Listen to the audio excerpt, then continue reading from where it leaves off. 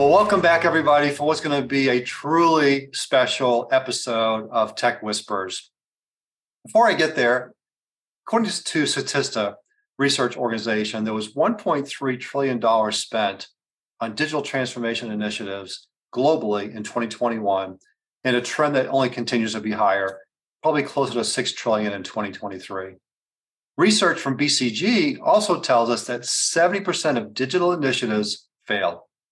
So friends, if we do the math on that, carry the one, that equates to $1 trillion of failure in 2021 alone. Probably not something you want to put in your business case for your digital initiatives with your CFO and your board. But this begs the question, why are digital transformation initiatives failing at such a high rate? And what do we do to set our companies up for success?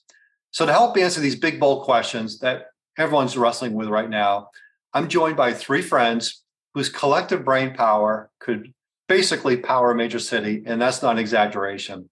One of the special features of our three guests, they're each digital leaders, they're practitioners, but they've also completed doctorate degrees in the past year, and they've done some really, really interesting research on these different topics. So these folks include Dr. Susan Nakashima. I call her Susan, longtime friend, who's now a retired IT executive and an adjunct professor at Pepperdine University in Southern California. My good friend, Dr. Michael Seals. Mike is the Chief Digital Officer and the SVP of Strategy at Hussmann Corporation. And Dr. John Hill, good friend John, is the Chief Digital Information Officer at MSC Industrial Supply. John, welcome. I want to get started with you here. Hey, thanks, Dan. We've had some fun conversations, John, recently about you and what are you now? I mean, they created a special role for you. What are the different aspects, the different hats that you're wearing now? Sure. I guess if you ask 100 people what digital means, you get 100 different answers. At MSC, the digital organization includes, traditional technology group, security, the advanced analytics and data science. But it also includes e-commerce business unit, marketing, all of our metalworking innovation, our customer-facing solutions like vending and vendor-managed inventory. So it's quite a broad portfolio, but really meant to be all those things with a very intense digital orientation. Really interesting, and I think we're going to start to see more of this. These roles that are CIO plus, as we say it. John, let's unpack your doctoral research because you had a survey, 132 CIOs, I believe. So looking back at the research, maybe shed some light on maybe why the high failure rate with digital initiatives. Okay. Well, as you said, despite years of research into best practices sharing and things like project management, change management, there still really is a stunningly high failure rate in digitalization projects. You've got extensive certification programs in project management, change management. And if you ask most CIOs, they'd say they're agile, and yet the results still don't prove out. So, my assertion is that things like project management and change management are really more hygiene factors. In other words, they're necessary but not sufficient in order to drive it. So my assertion was that there are organizational characteristics that are more statistically significant predictors of that organization's ability to create ultimately digital capabilities. So my research focused on understanding these organizational characteristics. I named them this collection, Organizational Digital Agility, or ODA. And in fact, the research, as you mentioned, I surveyed 132 CIOs, found that there was a statistically insignificant relationship between the creation of those digital capabilities and the level of project management, change management, and even the level of spending on digital initiatives. And yet the level of ODA in an organization significantly affects that digital capability creation. And the implications of understanding this organization or this phenomena are enormous. By some accounts, the total market for digital transformation is somewhere around $6 trillion in 2023. So just a 20% improvement in those digitalization outcomes represents over $1 trillion in value to the market. And then even beyond that, there's opportunities for the organizations in terms of time to market, and then ultimately what it does to drive the revenue enhancements and profit margins that were behind their digital initiatives. Really interesting. And this whole concept, organizational digital agility, I've never heard that before until I actually read your article with Martha Heller, which was really outstanding, unpacking the dimensions. So we'll talk more about that here shortly. So yeah, thanks for being here, John. And Mike, I want to turn to you. Welcome. Good to see you again. Thanks, Dan. Excited to be here. Yeah. So you had some exciting news in hiring a great CIO to kick you out. Aaron Williams joined the team, and what does that give you time to do now, Mike?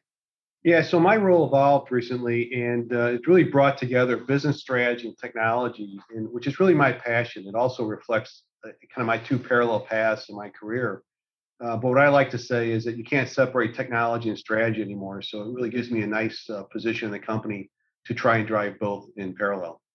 Yeah, so let's dig into your research, because you got into the leadership practices, looking at successful digital transformation efforts. You really dug in on incumbent companies, which I really appreciate. I find most interesting. So unpack some of that for us, Mike. Yeah, so focusing on incumbents, I mean, I think my research interests are really around companies that make and sell physical things, and not just any company, but companies that have been around for a long time and have succeeded over time. From a Darwin perspective, these are the survivors. And the question really is, are they prepared to survive in the digital age? And I think these companies have two unique characteristics. One is that technology can't displace the product itself. I mean, not least in our lifetime, right? So the product is going to be there, but the product's value proposition can certainly be disintermediated and disrupted by tech startups and technology. The other big challenge for these organizations is that the leaders of these organizations rightfully have great in-depth knowledge of their industry and another company, but research has shown they lack digital acuity or digital intelligence, right? So, and you can't replace these leaders with a bunch of tech leaders, because then they wouldn't understand the core business. So the real opportunity here is can you supplement these smart leaders that lack digital acuity with business practices that allow them to succeed? So, Mike, I want to do something very unfair to you. We're going to put the framework that you built up on screen. So for those who are on YouTube watching us, they can see it. We could do an entire podcast on this, but can you give us the highlights of this? I mean, it's a pretty interesting kind of map that you built out here based on the research. Yeah, so I think what I really focused on was best practices, basically, similar to what John was doing. And it's to compensate for the lack of digital acuity, is can we teach these leaders of these incumbent companies the practices that they should put in place to allow their organizations to succeed in their digital initiatives. So through my research, I was able to identify 14 leadership practices that were all positively correlated to high levels of success in a digital transformation journey. Practically speaking, you can look at these things as best practices for leaderships. They all were positively correlated, but one really stood out as being a key driver of success, and that is the ability to quantify and measure digital transformation, the journey, right? And it sounds intuitive, but it really gets back to this whole thing: you get what you measure. Surprisingly, in talking to these companies, a lot of organizations couldn't articulate what success looked like in their digital journey. So my research didn't specifically identify what that measurement was, but it did say that organizations that can articulate success and measure success have a 9 times greater odds of being successful in their digital transformation journey. That's pretty powerful. Sure is. Yeah, thanks for that. And again, just love this research, love the learnings coming out of this. That's going to really feed into our. I think we're going to turn the tide here on this abysmal failure rate. So, Dr. Susan Nakashima, my dear friend Susan, known each other for a long time, probably more than we'll admit to right now. Happy that we have this partnership. Absolutely. For sure. Just became first time grandma. So you'll soon come to learn that if I knew it was this good, I would have done it first. That's what we say as grandparents. Okay. I love it. Mm-hmm. Yeah. So you're now at Pepperdine. You've done one of the great transitions into the next chapter, which people and as we get to that season, we all struggle with that. Like, what's next? And you're thriving at that. But I want to talk about your research, and you got into the leadership side of the equation, which is something you and I have talked about for decades. But based on the research, how are we doing in setting our IT and digital leaders up today? Right. Well, the reality is that we know that very few things have changed more dramatically over the last decade than technology. And there's an urgent need for leadership within IT positions. There was a recent global trends report that said 80% of respondents rated leadership as a top priority, yet most executives feel their organizations don't have the leadership that they need. So, research tells us that the average age of an individual promoted to supervisor is 27 years old, and the average age of an individual in a company leadership development program is 46 years old. So, that's an average of 19 years that a supervisor is leading without leadership training. Additionally, 60% of first level leaders shared that they'd never received any training for their new role. So, that really piqued my interest. So I focused my research on first level supervisors leading technical teams, which included 92 teams across the US in the entertainment, the government, and utilities industries. And I focused on transformational leadership training that they'd received, if any, the impacts on their team's psychological safety, meaning if their teams feel comfortable to candidly speak up and take risks, and then subsequently the outcome behaviors of the teams. So specifically their learning behaviors and their knowledge hiding behaviors. And I was able to support my hypotheses that first level technical leaders who create a psychologically safe environment for their employees promote learning behaviors and prevent knowledge hiding behaviors. So bottom line, there's an urgent need for IT leaders who have been trained to create a safe environment for their staff members. Yeah, I'm really concerned about our up and coming leaders and how we prepare them or not, and I don't think they're today ready, never mind future ready. So this research is really important. And do you have a crisp definition when you say transformational leadership? Do you have a definition of what that means? Yeah, so transformational leadership training is really focused on embracing creativity, innovation, trying new things for long-term strategic goals in comparison to a transactional leadership style or training, which is more focused on day-to-day and shorter-term goals. So actually, transformational leadership has 4 subcategories that are important to really understand. There's individualized consideration, which means listening, coaching, and communicating. There's a lot of vowels. There's idealized influence, being a role model and instilling pride. There's inspirational motivation, which is providing a clear vision and sense of purpose. And then there's intellectual stimulation, which is challenging assumptions and taking risks and viewing mistakes as learning opportunities. And interestingly enough, in my study sample, leaders shared that they received the most training in individualized influence, which is being a role model. And they received the least training in intellectual stimulation, which is taking risks and seeing mistakes as lessons learned. And that was so unfortunate because, as we know, psychological safety centers on feeling comfortable to take risks. And intellectual stimulation was the most correlated and the most important transformational leadership subcategory to team psychological safety. Interesting. And gosh, that 19-year gap is mind-boggling, right? 19 Absolutely. years before people get their first formal leadership development. And fortunately, our military doesn't operate like that. They get leadership development all the time. We have a lot to learn there. But, John, organizational digital agility, a term you came up with, there's 3 components to it that you talk about: Slack, alignment, and speed. And I'm really intrigued by the concept of Slack because it's not what most people are going to think it is. So, yeah, as you said, Dan, Slack doesn't necessarily connotate what somebody might think of when they first hear the word. With complex digitalization issues, there are always situations where unforeseen problems occur that inevitably requires additional resources. So when someone hears the word Slack, the first assumption is, well, you're asking me to have idle resources. However, a more accurate definition assumes that To create Slack in an organization doesn't require that the organization have idle resources waiting for work. It means that they need to structure work that can effectively be set aside without losing efficiency so that they can respond to those changing conditions. The existence of Slack provides the organization with a couple of capabilities. First, resources are available to pick up previously unplanned tasks, and certainly any large digitalization effort is going to have those unplanned tasks.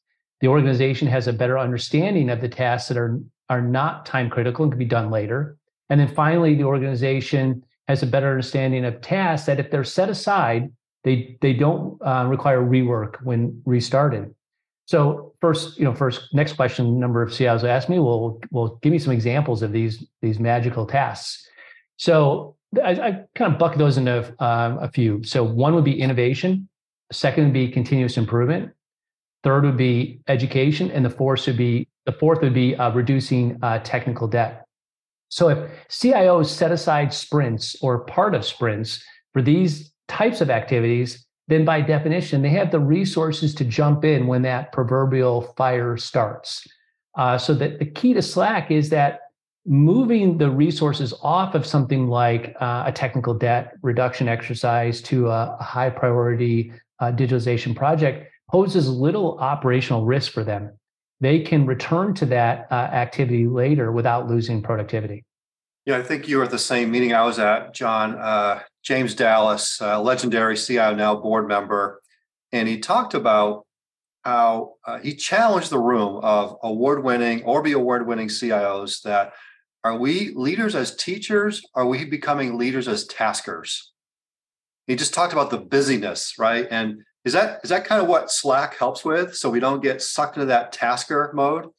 Well, I mean, if I could put it this way, anytime there's going to be tons of tasks in here, the objective, though, as a CIO or any leader is how do I orchestrate that level of activity so that I've created some flexibility in there. There's a tendency to fill the pipeline completely up, 100%. I've got everybody, from 100% efficiency. I'm the most efficient, CIO there ever was. The problem is that there's no real flexibility that if a more important project gets behind, that I can redeploy resources without significantly impacting something else. So I think that's really the nature of organizational Slack. Very interesting. Mike, I'd love to have you just jump into some of your research. Feel free to comment on John's work too. So I know intellectually it's really, you guys love this stuff. So feel free to jump in. But you talked about digital acuity earlier. I know you went to great pains to kind of define what that means, the different dimensions. Can you unpack that for us? Sure. And actually piggybacks a lot on what Susan and John are talking about from a leadership perspective. And I think we're all accept the fact that leaders need to have intelligence, intellectual intelligence and also emotional intelligence. But there's this growing theme that leaders also need digital intelligence. And there's evidence to suggest that organizations that have leaders that have digital intelligence are outperforming those that don't. So this was interesting. And I think the challenge is defining digital intelligence, or digital acuity is the term I use. And so I think my research was a bit more novel on this aspect of it. And so really trying to understand what is the impact and contribution of digitally savvy leaders to digital transformation success.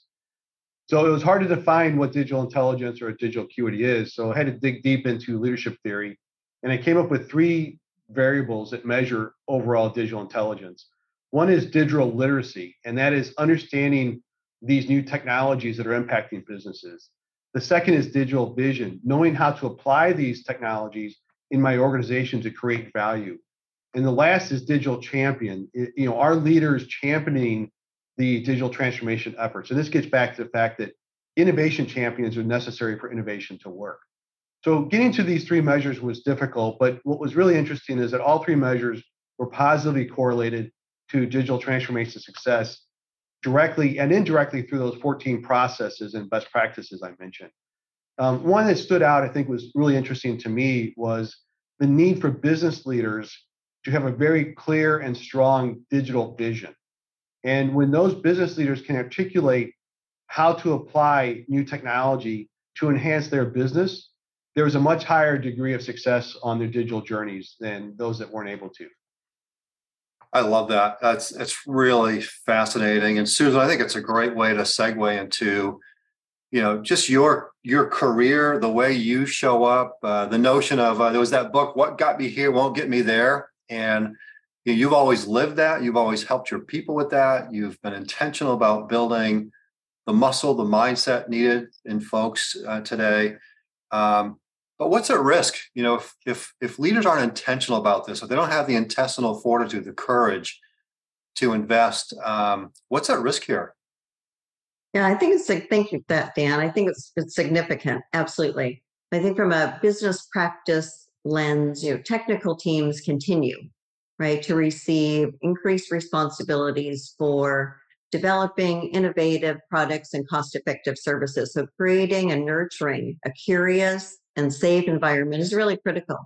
When we establish working environments where employees are not comfortable to share their ideas and concerns, and if they don't, we're really missing out on learning and growth opportunities, not only as individuals, but as teams and organizations to truly remain relevant. So as part of my research, I found that many authors agree that beginning to develop leaders early in their careers is important. However, most organizations begin development processes at the senior level. So again, to be truly effective, leadership development should begin much earlier than, as we talked about, that average of 19 years that a new supervisor is in role. So with that, I'll take the opportunity certainly to encourage organizations to queue up their high potential individual contributors and their first level leaders as part of succession planning and efforts, and provide transformational leadership training, including assigning mentors. So, think about what could be achieved by leveraging the diverse skill sets and experience of our staff members in an environment where they're comfortable to think progressively and to push boundaries. Yeah, and you've all done that extremely well as leaders. I think that's one of the secrets to your shared successes and individual successes. And I want to kind of weave in something fun here. I call it the lightning round. So, think a sentence or two response to the question. And, I see a lot of people making Einstein look really smart. Not that that's hard to do, but, his definition of insanity, right? Keep doing the same darn thing and expect a different result, right? And so when it comes to problems today, I see people, even leaders, even CIOs continuing to approach those problems in the same way. But then folks like you kind of do the Rubik's Cube. You kind of twist a little bit. You ask a different question. You come at the problem a different way. The three of you actually went and got doctorate degrees because you had these nagging questions in your brains that you wanted to go solve, and you had that intellectual curiosity. So I guess my question is, what's the question? One or two sentences. What's the call to action that we'd like to have our CIOs, our CXOs, and our leaders take from here? So, Susan, I'll start with you. Sure. I think we should reflect on our existing environments, whether it's in the office, remote, or hybrid, and ask ourselves and our staff if we've created a psychologically safe environment that encourages them to be curious and take risks. And if not, I think we should work with our teams to plan and to affect change, and that'll benefit them and the organizations. So I'm very focused, again, on the people side, the environment side, and what we can do to just make it better for them, a better working environment. Well, we're the ones in 1984 who came out with the notion of developing the human side of technology. So I dig that. So I appreciate that, Susan. Mike, call to action. What do you think? Yeah, so Dan, my call to action for my colleagues would be to engage with local universities. Probably not a surprise on this call, but universities are obviously a great source of talent for our teams here, but they're also a great source of leading edge knowledge. And the research that Susan and John have done is a great evidence of that. But I think the IT leaders who are listening to this will also find these universities need them as much as we need the universities, and we can contribute so much to their curriculum, to the knowledge of the students, and just helping them build the next cohort of IT leaders. Yeah, and I know you walk the talk on that. Any university you want to give a shout out to, Mike? Sure. My alma mater, University of Missouri St. Louis, and I'm active with them, and look forward to continuing that relationship. otherwise known as UMSL, right? UMSL, yeah, that's a UMSL. local thing, right? Love it. That's an ism. Yeah, where'd you go to high school, Mike? Right, that's the St. Louis question, right? That's The it. Flyers. John, call to action. Yeah, I think the call to action is that CIOs need to be, take a definitive action. They can't just let it happen to them. So set aside sprint time for Slack activities, create an ordinal prioritized list of projects and operations, and be laser focused on driving a minimum viable product mentality in the organization. Doing those things will help them ultimately outperform other companies. Beautiful. Again, I know you well. I know this is how you operate. It's not. It's just not words on paper. You've got the courage to go do that. I'm going to continue us on, and anybody who listens to the podcast or me talk ever, do panels, know I love the CIOism. Those expressions great leaders use when they're leading. And John, I'm going to come back to you. One of my favorite Johnisms. I think you'll know which one this is, but when it comes to facilitating difficult conversation, when it comes to managing large digital transformation efforts, you got a good one that kind of cuts to the, how to get started on the right foot. Yeah. So I'll say to my teams, and a number of teams will probably smile when they hear this, but say, you can't carry everything with you across the desert. So I look at one of these big projects, and you have to think about it as I have to get across the desert without dying. And if I try to carry everything with me, I'm not going to make it. So when you look at projects and think about scope and figuring out how to get to that minimum viable product type of approach, having that kind of in the back of your mind helps you be a little more focused as to what's the prize. The prize is surviving and getting to the other side, not how much I carried with me. It's a powerful message, John, right? And that's part of the skill set of a great leader, is be able to communicate a vision, communicate a story, get people to come on that. I mean, who wants to go across the desert to begin with, right? So you got to get them on that journey. And so good. And Susan and I spent a lot of time studying courage, because I just find it to be, those who have it, it's just so inspiring, and we need more of it today.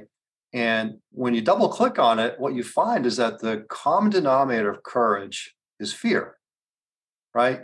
No fear, no courage. So I think we need to think about fear in different ways. So I just kind of share that. But you have a Susanism that kind of hits that head on. So do you know the one I'm talking about? Yes. So it is always put your dreams in front of you and your fears behind you. As an example, being promoted from an individual contributor to a supervisor is a bit scary. It is something that I've heard from my high potential mentees. As an individual contributor, the goal was to stand out, right, with our deliverables. And as supervisors, our goals are much different. And the enormity of the shift in roles is not always immediately apparent to new leaders. Being a supervisor brings new challenges and opportunities, one of which is to create and foster an environment encouraging teams' interpersonal risk-taking. For teams to feel comfortable speaking up, challenging the status quo, and exploring new ways of doing things. It's real good. Mike, I've got a bunch of Mike-isms to pick from, but one that I really appreciate. Data is gold, and a lot of people struggle with data. People think data is a four-letter word, right? But what's your Mike-ism when it comes to the whole idea of data and decision making in particular? Yeah. So first off, I love this part of your podcast, Dan. So I'm actually really excited to be part of this. And so I think if I picked the ism, it would be analytical rigorism, and it's really kind of based on critical thinking skills and the need for disciplined thought process. And probably no surprise based on this podcast, but I think as an IT community, we sometimes lack that. I think it's best articulated with an Edwards Deming quote that says, "Without data, you're just another person with an opinion." And when you think about IT leadership, our jobs are so complex. They're every bit as complex as a manufacturing plant, and yet our colleagues in those functions are much more disciplined in their approach in business improvement, problem solving, and so forth. So I believe IT leaders can learn from our operations colleagues and really apply a much more rigorous approach to our decision-making process and problem solving. Now, there's an interesting corollary to that, to the original quote. and that is without an opinion, you're just another person with data, right? So IT leaders really need to come forward with their thoughts on what does that mean. So to me, those two embody and encompass a successful IT leader. Yeah, how many times you've been in a meeting and you see people that don't have a point of view, they don't show up with a perspective. So what? Yeah, exactly. Really good. I'm going to do another lightning round because I really want to help people. I'm sure they're going to be piqued. Their interest is going to be piqued around your leadership philosophies, your research. So I'd love to get you to talk about individually, like where would they go to learn more about your research, or even maybe there's a way to contribute to it, because I know you're all into continuing this work. So John, organizational digital agility. You've coined the term, you've written about it. We're going to do some more work on this, but how do we learn more about that? Well, I guess I'll say, if you want to go to the heart of it, if you search organizational digital agility and John Hill, the first least organic result will be the link to my dissertation. So, and I'll give a tip for folks who've never read a dissertation.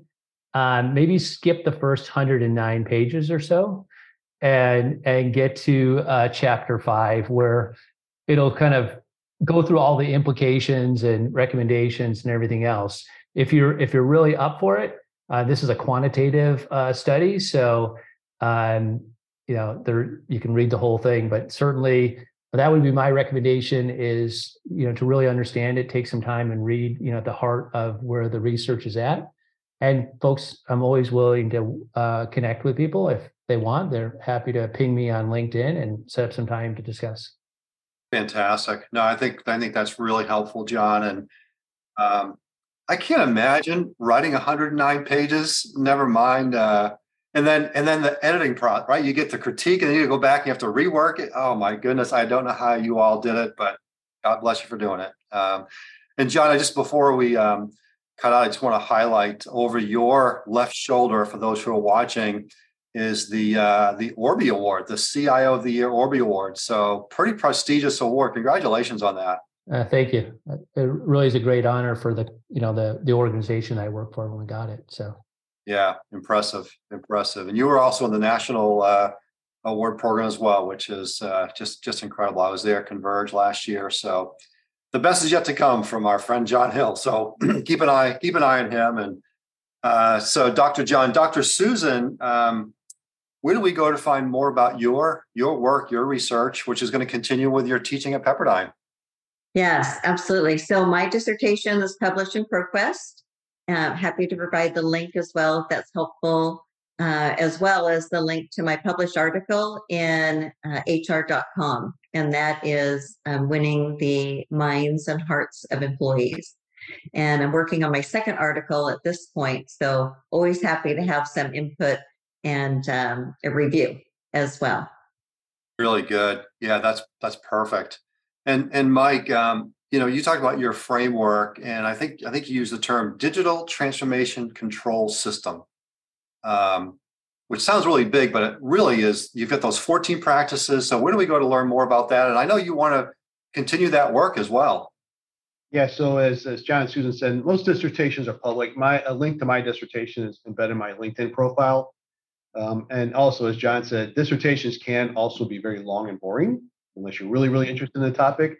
So I was actually, I had the opportunity to present a summary of my research at a recent SIM Advanced Practices Council. And I think there was a lot of really great conversation there. And I am looking for other venues to have those kind of conversations, because I think there's, they all kind of really bring to a great dialogue with CIO leaders. And hopefully there's other venues out there for me soon.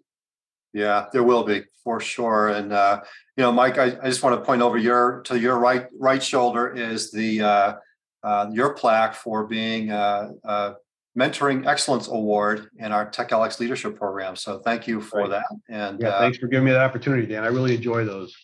Our mentees are so fortunate to have people like yourself and John and Susan, you as well. I know you're very active as a mentor.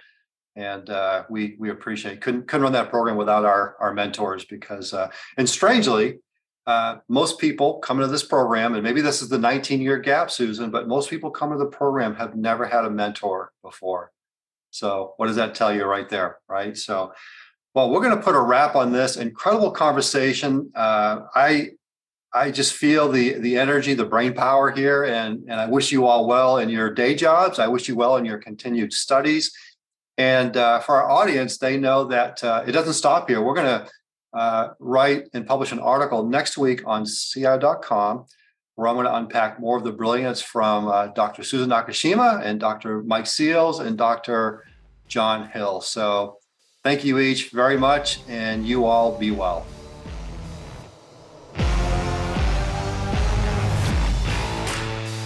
You've been listening to Tech Whisperers, inside the playbook of the best digital leaders, a Woolette and Associates podcast. Keep connected with us by subscribing to the show in your favorite podcast player. If you like what you've heard, please rate the show, as this helps us connect the world's best digital leaders with those who aspire to learn, grow, and thrive in this amazing profession. Thanks for listening. Until next time.